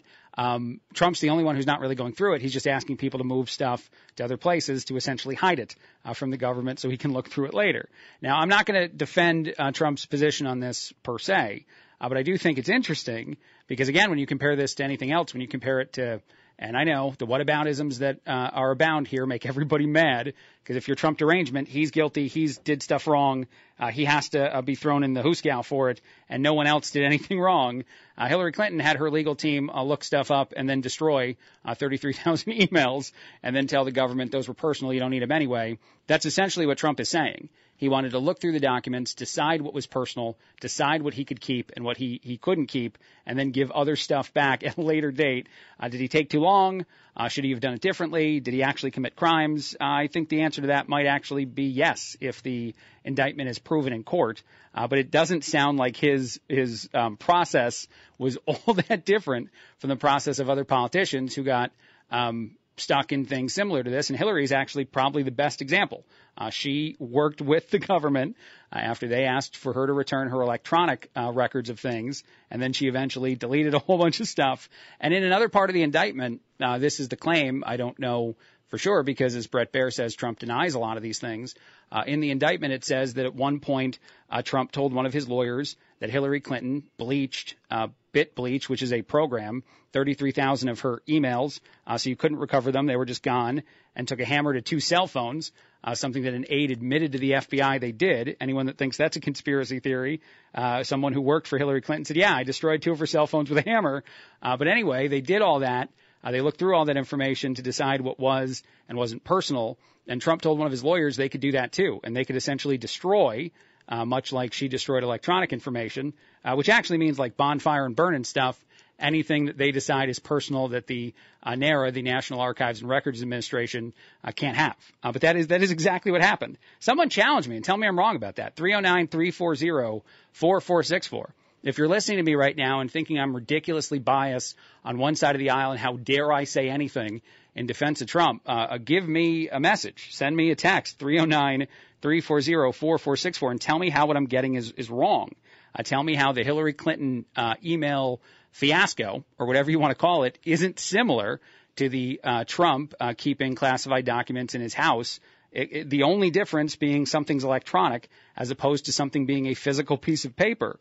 But it's very similar. Even the defiance in returning things that you're being told you have to return to the government. And then in Hillary's case, capably destroying a whole bunch of stuff that she then tells the government they didn't need anyway because it's personal stuff, and Trump failing to do that, or at least potentially do that, according to the accusation in the indictment, because his Mar-a-Lago eventually gets raided and they take all the documents out that he still wanted. And who knows if he actually went through them or not. I'm sure there's a lot of ups and downs here that you can go to peaks and valleys in the conversation that you're not going to have definitive answers to. But I don't truly see the difference, understand the difference at all. And if you want, again, to accuse me of being biased, that's fine. On this issue, I would love anyone to challenge it and to provide me actual context how it's different. Because I think at the end of the day, what you believe, who's ever listening to the show, depends on who you support. If you support Democrats and supported Hillary, then you think anything she did was probably honest and true, or probably not. There's probably not an extreme version of that. You probably admit that there was some wrongdoing there when you actually admit that she took hammers to phones and destroyed electronic records of things. But at the same time, then saying that Trump is alone in facing actual charges and that that's not unfair prosecution of just one politician or one political party. I don't understand. How you get both steps. If you go to step one and say that both teams at some point very recently did something like this, of course, Biden kept classified documents that he shouldn't have. Pence did. Other people did. But Hillary Clinton fully tried to defy and did defy the things the government was telling her to do to cooperate with returning classified information to them. That is literally identical to Trump. And again, the only real difference is the way in which this information was stored. And if you paid attention last week, as far as the hack that happened in the United States, electronic documents aren't safe just because they're electronic and not physical pieces of paper. Anyone that tells me the paper was more risky, it was more out there in the world, more likely to fall in the wrong hands, doesn't understand at all how much more risky electronic information is than physical documents. Because actually I would say that having paper and no electronic representation of something probably makes it much more secure than the opposite. And, of course, the fact that Trump was the president and Hillary Clinton was not, when she had a whole bunch of stuff that wound up getting out into the world and easily found by others that was classified and shouldn't have been out. And the one other defense I heard, by the way, and I'm very interested, I'll watch this whole interview with Trump on Fox. The one other defense I've heard of Hillary is that none of her emails said that the stuff she was talking about was classified. So she wouldn't know. She'd be confused. She'd be like, who knows if this government information that I'm responding to in my government role is public or private. I have no idea. But that's another very flimsy, very terrible defense. And it matters to make that distinction, by the way, not just to blame crooked Hillary or the Democrats for being terrible people or whatever it is, but to demonstrate the most important distinction being made is that Trump is uniquely facing charges that other politicians don't face, even when they commit the same crimes. And it feels like a slam dunk as far as an argument goes. Now, but again, that looks like a very interesting, very candid interview. I'm sure everyone won't describe it as honest, but wide-ranging, and an interview where the person who got the chance to talk to Trump challenged him, which you'll decide at the end if you think it was right or wrong in doing it. But it definitely sounds like something a lot of people will be talking about tomorrow. All right, quick break, a lot more. 1470, 100.3 WMBD. It's the Craig Collins Show. 1470, 100.3 WMBD. It's the Craig Collins Show. One of my favorite places to go in town, and I talk about a lot, is the Peoria Heights VFW. 2602 is the post number there. Their address, 1505 East Lake Ave, Peoria Heights, just a couple blocks east off of Prospect on Lake. 309-682-9875 is the phone number. 309-682-9875. You give them a call. They do a bunch of philanthropic stuff, which moves me. The amount of things that the people behind the VFW, Quartermaster Eric is on this show a lot, but it's not just him. It's a whole group of people that do this and vote on this and find ways to give back and unique things in our community to support, just demonstrates the value of people who serve and protect our country and then come home and then still want to serve and protect our communities whatever way they can. It's also just a fun bar. It's got a pool table that's usually open. It's got a giant entertainment space in the back that you can rent out and do stuff. There's gambling machines where you can lose a little bit of money and then say that you just donated to the VFW, which is fine, or you can win. One guy has won a bunch of money there. I think twice over the past few years, has won like more than $1 million. So maybe the machines are uniquely lucky. I can't promise that, but I don't know. At least for one dude, they seem to be. And a bunch of bartenders who are very cool people and then remember your drink so well that when I walk in the door, they're already putting it down on the counter for me. And they offer the unique service to my wife of checking on me when she's in Mexico, which I don't know if they'll do that for everybody, but I love that too. But check out the Peoria Heights VFW. Tomorrow is Taco Tuesday. Betty says the best tacos in town, although get them with corn tortillas. Corn tortillas is the more Mexican authentic way to go. All right, one other quick thing, and then we'll take a break. We'll do some news. I'll do the top 5 at 5 after. I saw this story in the New York Post about a unique new treatment to make you look younger which costs like $3,000. It only lasts like 4 to 6 months, and then you got to do it again. You can put it in your face or other places like lifts and stuff, but it's made from tissue of dead people. I don't know how to say that differently. It's human cadavers that are needed to unlock the secrets of looking younger, according to some of the people that are doing this, and the people who are well off enough or interested enough in this sort of thing to have these sort of treatments don't seem to care. For other people, this seems wrong, that in order to treat your age, some tissue, something, I don't understand all the science about it, needs to be removed from human cadavers. That seems like a move too far. That seems like the, what Soylent Green actually is thing, just in a different way in the world of beauty. I do not want an unusual injectable like that in my face at any time for any reason.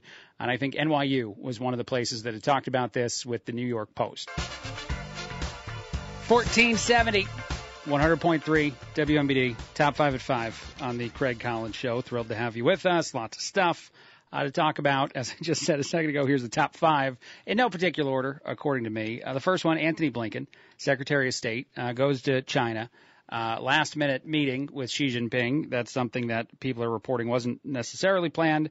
The United States was asking for it, and China was like, we don't know. Maybe we won't. And then eventually they do meet together. Even CNN, I can play that audio first, described this as a scolding tone that Chinese officials had with Secretary Blinken. So here's a little of that.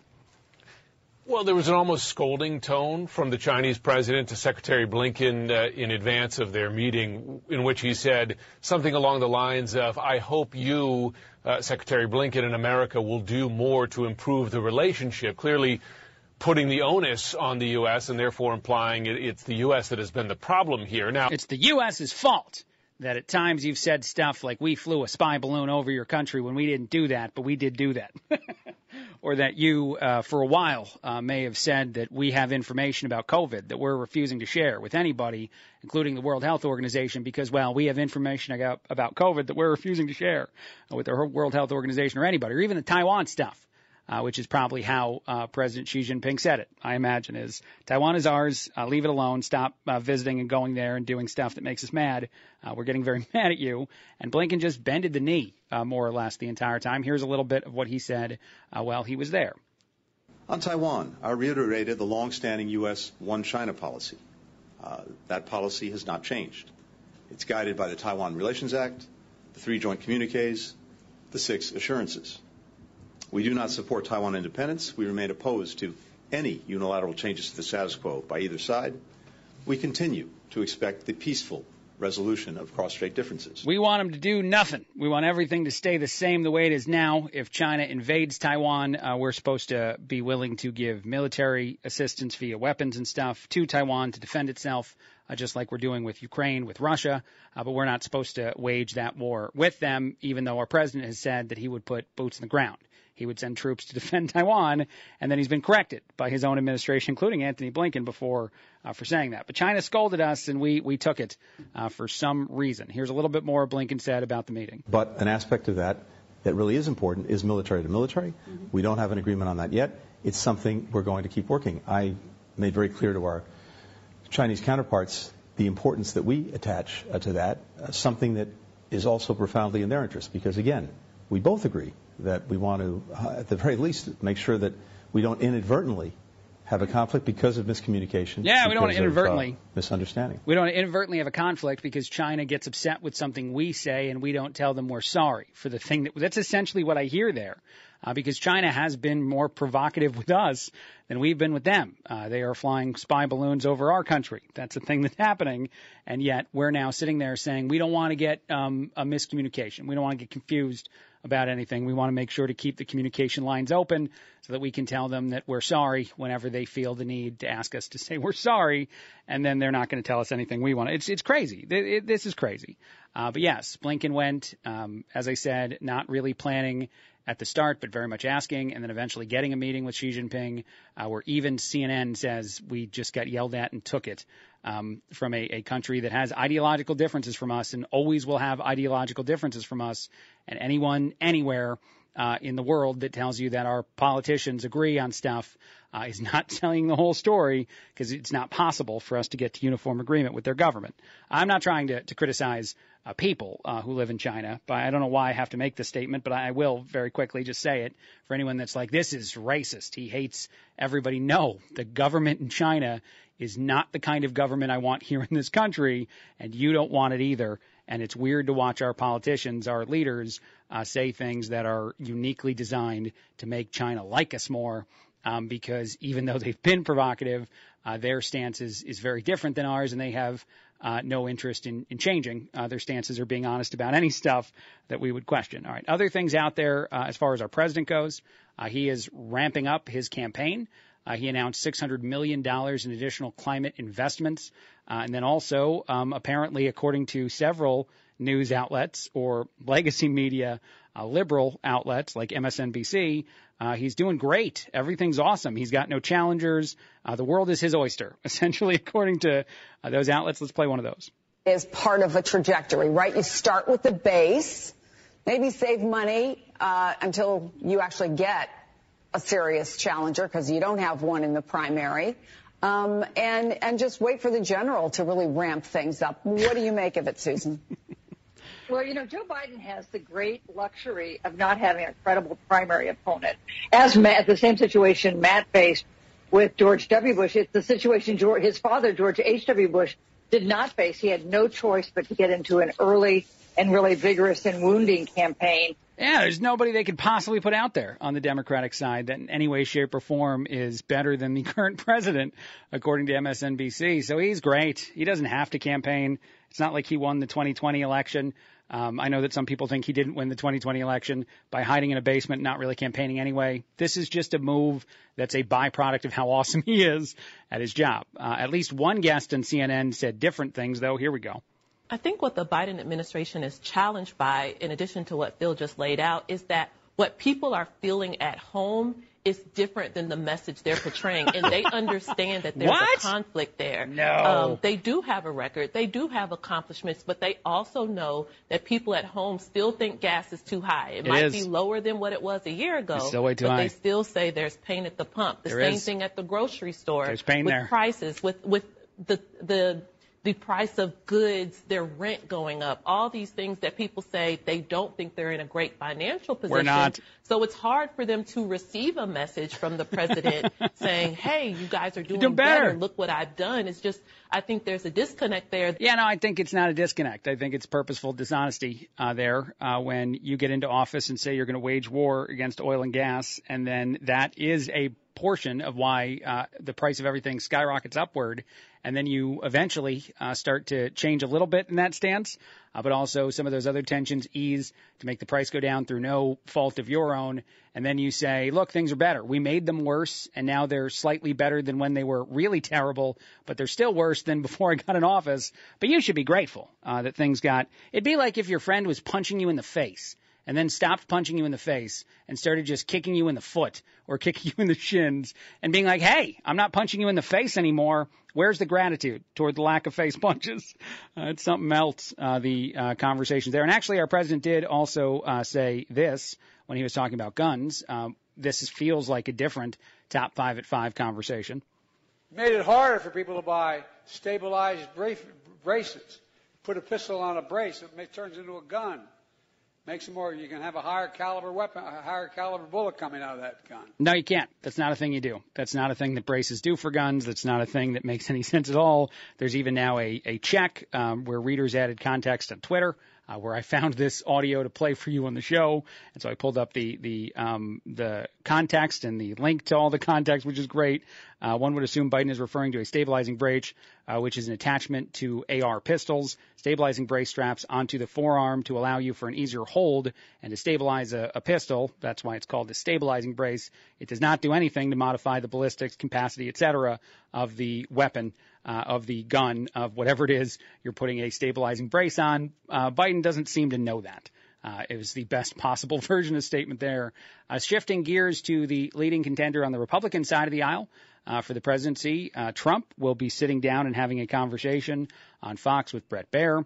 It seems like it's going to be a very, very interesting conversation, and I'll play you a little snippet of audio that's already been put out by Fox in a second. But before I do that, I just want to talk about, as top 5 at 5, the court ruling that says that Trump and his legal team can't put information out that essentially defends Trump at all on any information at all, really. I mean, the intention, I am sure, by the lawyers and by Trump would be to add a different narrative to the conversation surrounding those federal charges, but they're not allowed. A U.S. judge in Florida on Monday ordered defense lawyers from former President Donald Trump's team to not release evidence in a classified documents case to the media or the public.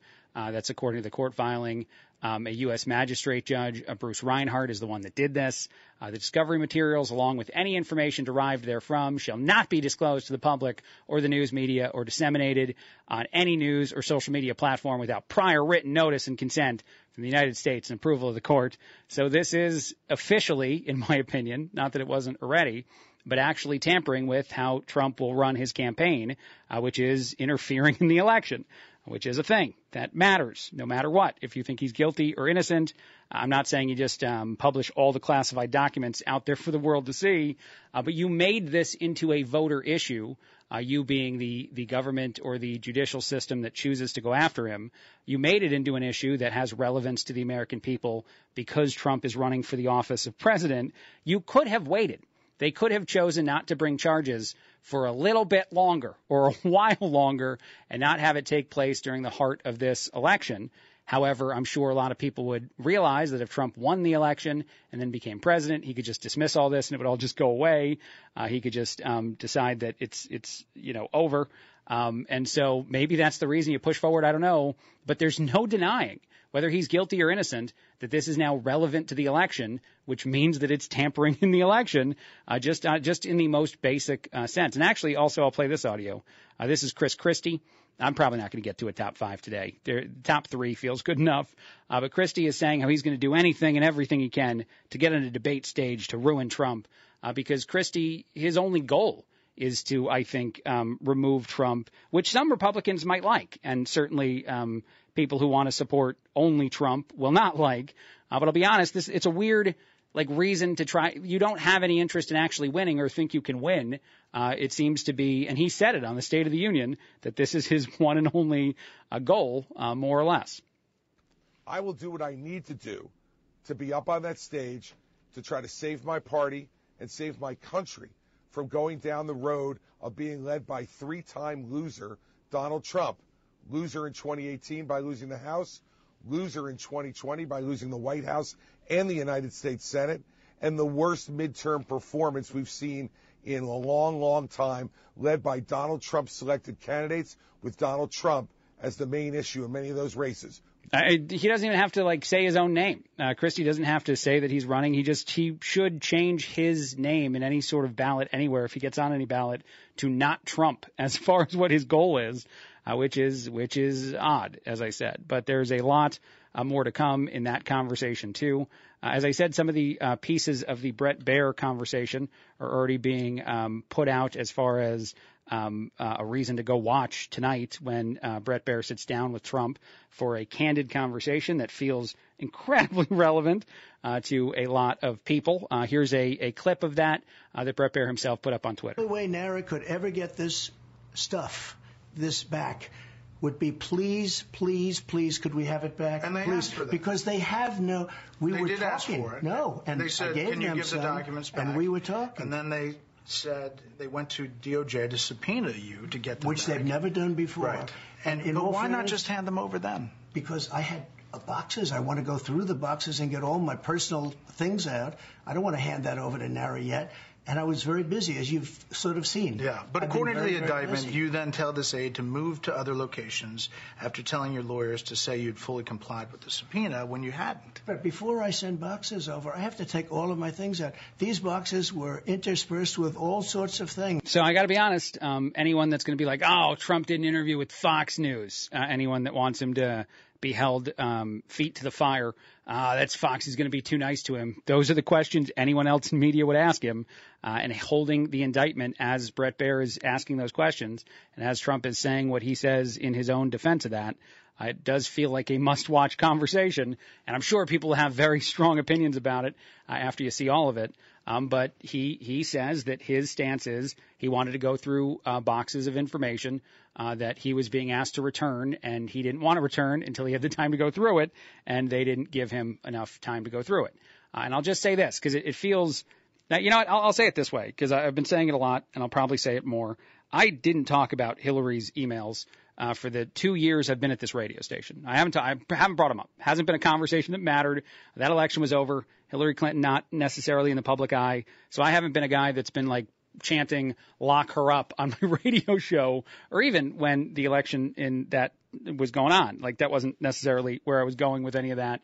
But Hillary Clinton definitely did a lot of very similar things to Trump. She had 60+ thousand electronic email communications that she did get a subpoena from a grand jury to give back to the government. So that is, she denied the subpoena, by the way, too. And I found articles from 2016, 2017, from all different kinds of left-leaning publications, CNN, The Hill, whoever it is, saying that, yes, she definitely got a subpoena and definitely was told to turn stuff over. And then an IT guy deleted 33,000 of those emails using a program, and then a aide smashed two computers with a hammer, or no, two cell phones with a hammer. But she didn't defy it. She didn't try to not say yes to the things that were subpoenaed of her. And there was even a failed attempt to get some of these documents. So, like, the government never got their hands on half of the electronic communications that Hillary Clinton had sent to a private server that definitely shouldn't have been sent there because they were classified information, and she put them out in the public in a technology. As a guy that loves technology, this is a very funny, nuanced thing to me, because physical box of piece of paper is easy for a lot of people to comprehend. Digital communication that could be found as a file on a computer somewhere just seems so different. It's actually much easier to organize, by the way. You could essentially type into a search, hey, find me all the emails that say this word in them or this country in them or whatever it is that I want to delete, and then you could just choose to delete all those ones by asking the IT professional to use BleachBit or BitBleach, I can't remember which one it's called, a program that makes them unrecoverable. But that all happened. And so now I talk about Hillary a lot because it seems like the easiest comparison to what Trump's going through, and the FBI chose not to do anything with Hillary. You remember that. And they said that she's completely innocent and exonerated just before the 2016 election, because what was it that her campaign was saying? Oh, yeah, that it was interfering with the election to accuse her of something and to go through a legal process that she never really went through. She never got indicted or anything like that. But even the idea that she could get indicted was enough for her campaign to complain and enough for the branches of government to eventually back down. Man, how does that sound at all relevant to what's going on today? I don't know. But that's the top 5 at 5. Quick break. 1470, 100.3 WMBD. Craig Collins Show. Good story, bad story time. It's Monday. We're just going to do the good story. We'll let the bad story happen maybe after the news. But I like this one. I actually like two of these. A Father's Day gift that a 42-year-old Marine decided to give himself. The Marine's name is James, is he took a job at a grocery store, a second job. That doesn't sound like a gift. That doesn't sound fun at all. The reason he did that is because his 19-year-old daughter works there, and he wanted to spend more time with her, and the daughter is thrilled. Anyone that thinks that this parent is being intense, the daughter has a smiling photo up on social media, looking into the camera and saying, it's great that Pop works there now. I love that story. I love how cool that is. He's like, I miss my daughter. She used to be home more. Now she's working, and I want to go work too. So does the grocery store, are they looking for anybody else? I'm in. And then the other good story, a very old lobster by the name of Lenny the Lobster was pardoned by Peter's Clam Bar. This is in Long Island. The lobster is 111 years old. They freed him. They put him out to sea. Apparently, lobsters can live a long time, so he's likely to live another 50 years out in the wild, and he's been an attraction there for a bit. This is the second time that restaurant has gone viral for releasing a lobster. In 2016, Larry the Lobster, who was 130, was let go and pardoned. So they do this in honor of Father's Day. They release a old lobster from captivity at the restaurant, and then social media very much enjoys it. So Larry the Lobster and now Lenny the Lobster, local celebrities, according to this news story. 1470, 100.3 WMBD. It's the Craig Collins Show. It's a Monday. I've done a lot of news today. I feel like doing less news. First, let's do the bad story. I did good story, bad story. Didn't do my bad story, so I'll do it now. A gas station employee is facing charges in Oklahoma after he got a friend to rob a place. The reason he did that, I love this, is he just wanted to go home early. The guy's like, man, I don't want to work today. How do I get out of work? What would they do? What would I need to do for them to send me home? Oh, I know. My friend will rob me. And then I'll just tell my employer, or I'll tell the police, I'll tell whoever I need to tell that I'm getting robbed and that it was traumatic and I need to go home after. And so, yeah, you're in trouble for that. Everybody's in trouble. The robbery, which was essentially real, means that someone is in trouble for that. And then the text messages between the two people setting up the robbery, also relevant to the court case, demonstrating that that was the plan so that they could go hang out. Bad move as far as bad story go. Other things out there that I thought were kind of interesting today. And again, this is a deviation from serious news because I just can't do so much of it all the time. Sometimes I can't. Now, I love this. An article talking about how geniuses, people in our society who are known to be some of the, best we've ever had, smartest we've ever had, are weird, really weird, more often than not. And some of the things they say about just what was so weird about people. Mozart, Wolfgang Amadeus Mozart. I love this, according to the study. Obviously, trailblazer in the world of music. I don't even know if that's what you call him, since he was so influential. I don't know if we would use the word trailblazer. I'm sure they did then. I'm sure somebody in some publication was like, this Mozart guy's a trailblazer. But apparently he loved poop jokes. I can't get over how much I like this one. He would make them all the time. He'd make them about friends to other friends. He'd make them, publicly. Apparently he's a big fan, and he'd giggle through every one of his quote-unquote poop jokes. And he used a different word that I was going to use, where he made jokes like that person went number 2 in the bed. Ha ha ha. Oh, my weird laugh was even fun. He would just laugh about that, and people thought that was really weird because they wanted to talk to him about his incredible, music. And he was like, well, I don't know. If you heard this joke about poop, it made me very happy. Sir Arthur Conan Doyle, also weird. Again, most, very smart people, also very weird. His oddest thing, or the most embarrassing thing about him, according to this, I think, book that's coming out, is that he believed in fairies, like the fairy godmother. And the reason he believed in them is because, I guess, 2 kids took a photo that he saw, and the photo looked like little shiny things were in it. That he thought Sir Arthur Conan Doyle, the guy who wrote the Sherlock Holmes books, thought it was actually real, and he even called it the most astounding photograph ever published. But Sir Arthur Conan Doyle, pretty sure that everybody had a fairy godmother out there, or at least some people did, which I like a lot. Nikola Tesla mentioned here, too. He was odd, as again, I guess most people who are very famous are odd.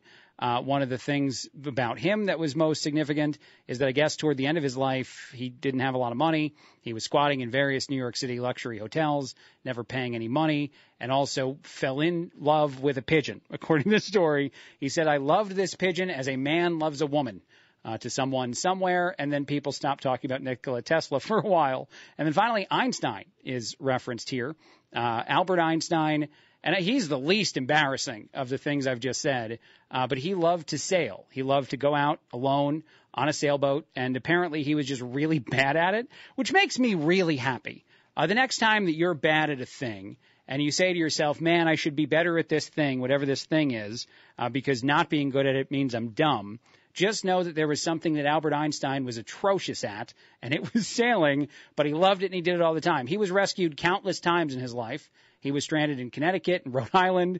He crashed into swimmers. Think about that, too. You get hit, and on the boat is Albert Einstein. He's like, my bad, didn't see you. I don't know why I like this so much, but he said it alleviated a lot of stress. So he'd go out and he'd try to sail, and he would screw it up. Constantly. Albert Einstein, the people who would watch him sail behind him would be the same as the people you're behind in your car when you're like, what is this person doing? You might use more coarse language. That's Einstein behind the controls of a sailboat, and I don't know why I love that story so much. Something else that I saw out there, I'll be honest, I saw a lot of stories about depression today, and I feel like I talk about depression a uniquely significant amount of time on this show. Young people, there's studies, especially young girls, and how depressed they are. But there are two ones that came out. I think one the CDC put out Tuesday last week, and then another one more recently that's about men and loneliness. Actually, there's two stories technically about men that are out today.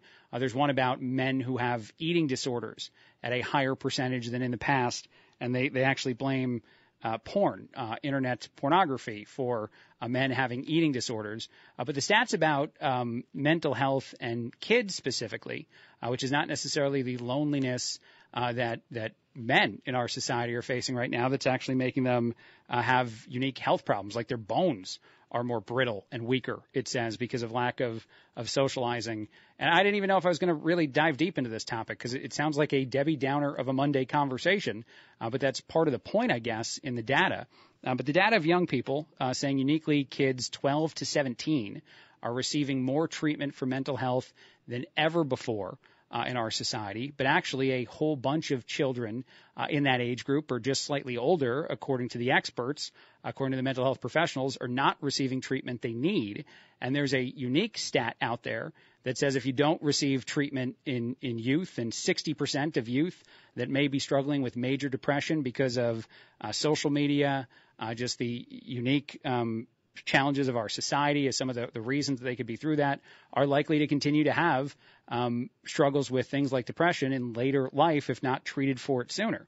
So that it sounds as though there is a unique struggle right now in our society to give people, children, mental health treatment that they might need at a young age to alleviate some of that mental health struggle as they get older. And there's no way to not think about some of the other things we discuss in our society when you see this. But one of the quotes in this article is if U.S. children 5 to 17 do not receive mental health care that they need, the need doesn't go away and it follows them through the rest of their life.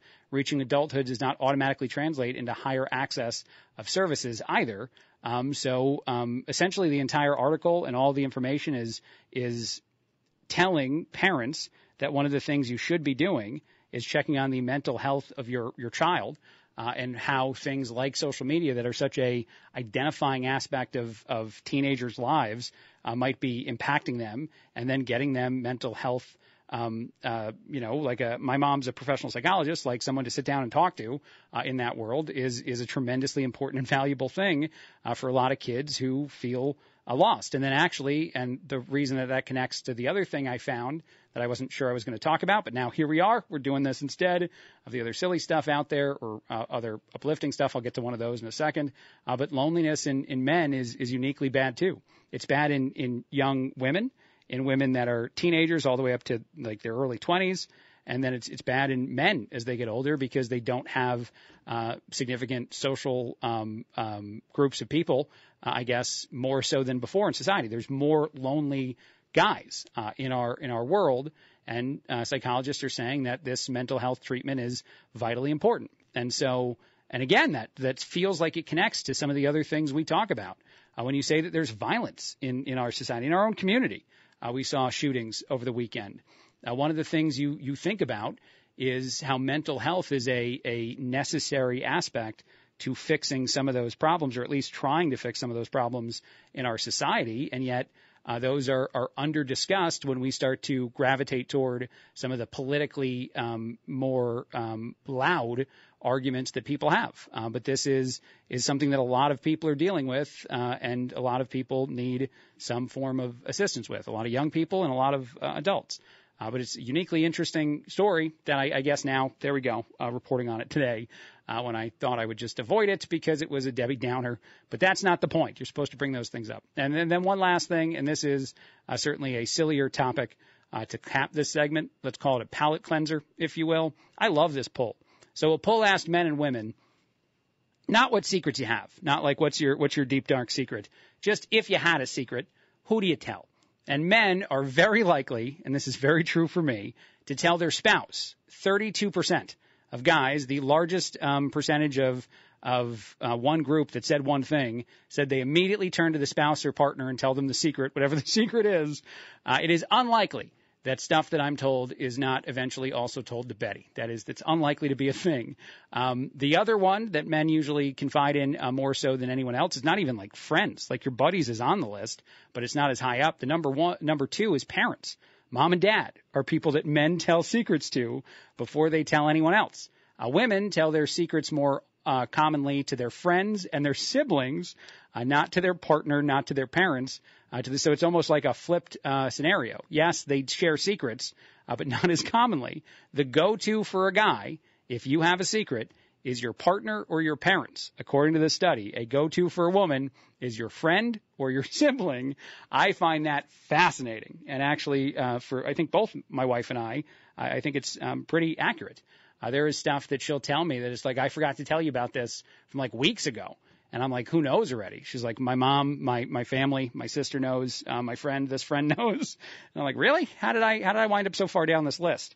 And then I pretty much, as I said, will tell Betty any secret I get within a short amount of time. I probably am texting her while you're telling me the secret. I'm probably actually just holding the phone up to your mouth, so it's doing a voice text to Betty. That's how quickly she knows that stuff. All right, quick break, a lot more. 1470, 100.3 WMBD. It's the Craig Collins Show. 1470, 100.3 WMBD. It's the Craig Collins Show. Before I get to anything else, just quickly, Carle Health, Red, White, and Bohm is coming up. I think I'm broadcasting for several hours before the fireworks, and then maybe even doing a live play-by-play of the fireworks on the radio, which I'm excited about. We might try that for the first time. I don't know what that's going to sound like. I assume some version of describing to you what's going on, although if I keep saying that exploded and colors are coming out, that's not going to be quite enough, but I think that's going to be happening. But it's brought home by Adam Merrick Real Estate. It's back. It's going to be better than ever. It's one of the largest firework displays in the country, and you can make a whole weekend out of it. There's a bunch of stuff to do. There's the Boat Drunks Friday, June 30th, which sounds fun. A Fool House is a 90s band playing on Monday. Also lots of food, drink, and more each night. Get your tickets at the gate or in advance. That's live music in Peoria. The Boat Drunks sounds like a fun music. I think that's a band as well. Tuesday the 4th, choose your spot on the Peoria or East Peoria side of the riverfront for the best fireworks display in the state. One of the largest in the country. I'm just going to go world. I feel like we got to be on the list of the world, but it's ridiculous and awesome. Get all the details, including music, events, and things that I might have screwed up just now, and lots more at WMBDradio.com. There are other sponsors we'd like to thank for this that do this with us.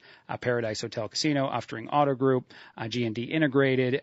We just got a bunch. i3 Broadband, Caterpillar, CEFQ. I'm going to be throwing those names out throughout the pre-show show. And then I think I'm going to be giving away some unique prizes. Last year, if anybody heard me on air for the 4th of July show with Will Stevenson, Julia Bradley was there. We gave away stuff from Will's desk and from the back of my car. So something like that may very well happen again. We might have a few nicer things to give away too, but that's all coming up on the 4th of July. A couple other things out there that I thought were interesting. This is the second time I've seen a story like this. This guy's name is Toby. He's 21, and he said he got kicked out of a gym somewhat recently because he was accused of staring at a woman who was working out. And the woman got very mad and said, "You got to kick this guy out. He's staring at me." Here's the thing about Toby, who's 21, as I said. He's blind. He's the second guy who had a significant social media following, who also, in fact, cannot see and is blind. He goes by Blind Tobes on TikTok, and he said it was a mortifying experience for him to be telling people the entire time he's getting kicked out of the gym, "I'm blind and can't see stuff," and those individuals saying that he was pretending to be blind to not be in trouble for staring at a woman. Boat Drunks are basically Jimmy Buffett. Thank you, 309, for texting that in. I got to see that show. Now, that sounds like a lot of fun. But again, to go back to Toby, like I've made a few jokes on this show whenever I do hit the gym, which is not anywhere near as often as the missus is hitting the gym. And after I helped my mom build a fence over the weekend, one thing that kept popping up in my brain is I should be going to the gym more. I should be doing that more, as Betty is getting in better shape all the time, and I am not, as I struggled to carry multiple pieces of fence across a yard. Not a great look for me. But anyway, I've made jokes about how you go to the gym, somebody walks in with a crazy outfit that you feel like they shouldn't be wearing at the gym if they don't want anyone to look at them. But because of what the internet is today, I then try to look up in the ceiling where I'm pretending there's an imaginary fly I'm paying attention to, or you look straight forward or you look down. You really do react to it because the last thing I want is a viral video where some woman is screaming at me for staring at her at a gym when I wasn't doing that. So I purposely, I pretend that it's not even, anyone there, that I'm at the gym alone. Even if they're standing right in front of me working out, I just move. I just get to another piece of equipment. But I do think it's interesting again, that this is the kind of thing that's happened more than once now. This is yet another guy that's gone viral for saying, people don't understand, that, or wouldn't believe. Like, that's the other thing too. Like, it's hard for me. I know, what the world is today. I know how many dishonest people exist out there, but to just assume that a guy is pretending to be blind because he doesn't want to get in trouble for looking at a woman at a gym and the gym willingly throwing him out is a unique difference, I feel like, from what our society used to be. All right, other stuff that I saw out there, a woman used artificial intelligence to Photoshop a photo that she took. It's OG Keith. Sorry about that, Keith. I got to identify some of these people who text me a lot. OG Keith. I was the guy who texted in a second ago to tell me what Jimmy Buffett and the Boat Drunks have in common, which is all the music. So thanks, buddy. I'm sorry. I forgot about that. I gotta fix that. All right. This woman put AI to work on her photo, and it made it look like she was in the hospital, like convincingly so, with even a nurse around her and everything.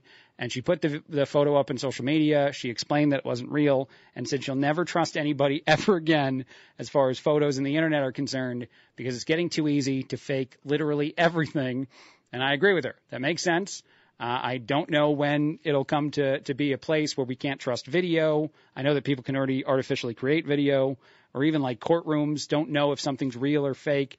But I feel like those days are coming as the technology gets better and better. All right, with just a couple minutes left, I opened the show with this. I wanted to close the show with this. Today is Juneteenth, too, by the way. I don't think I mentioned that. My fault for everyone and anyone celebrating Juneteenth, a holiday about the freeing of slaves in a part of our country that it took way too long to tell people that they were free, much longer than it should have taken, I think, in Texas and in the South, where they eventually freed the last remaining enslaved people.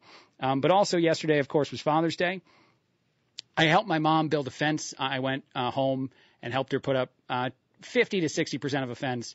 And the reason I bring that up for Father's Day, or the reason I bring that up at the beginning and end of the show, is I was raised by a single parent. My grandfather was in my life for a little while when I was very young and kind of a male role model for me until he passed away. But for a majority of my childhood, my mom was the one doing the stereotypical dad stuff.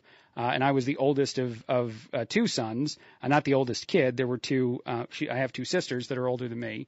But I'd be like playing basketball or baseball, and mom would be there, sometimes even trying to help me with those sports and stuff. So even though it's Father's Day, which I just sort of like forget in my brain because I don't have kids and I don't have a dad, or didn't have a dad growing up, my mom really does fill that role. And it was kind of fun on Saturday and on Sunday to build a fence with Ma, a fence that she probably shouldn't have been trying so hard to build with me.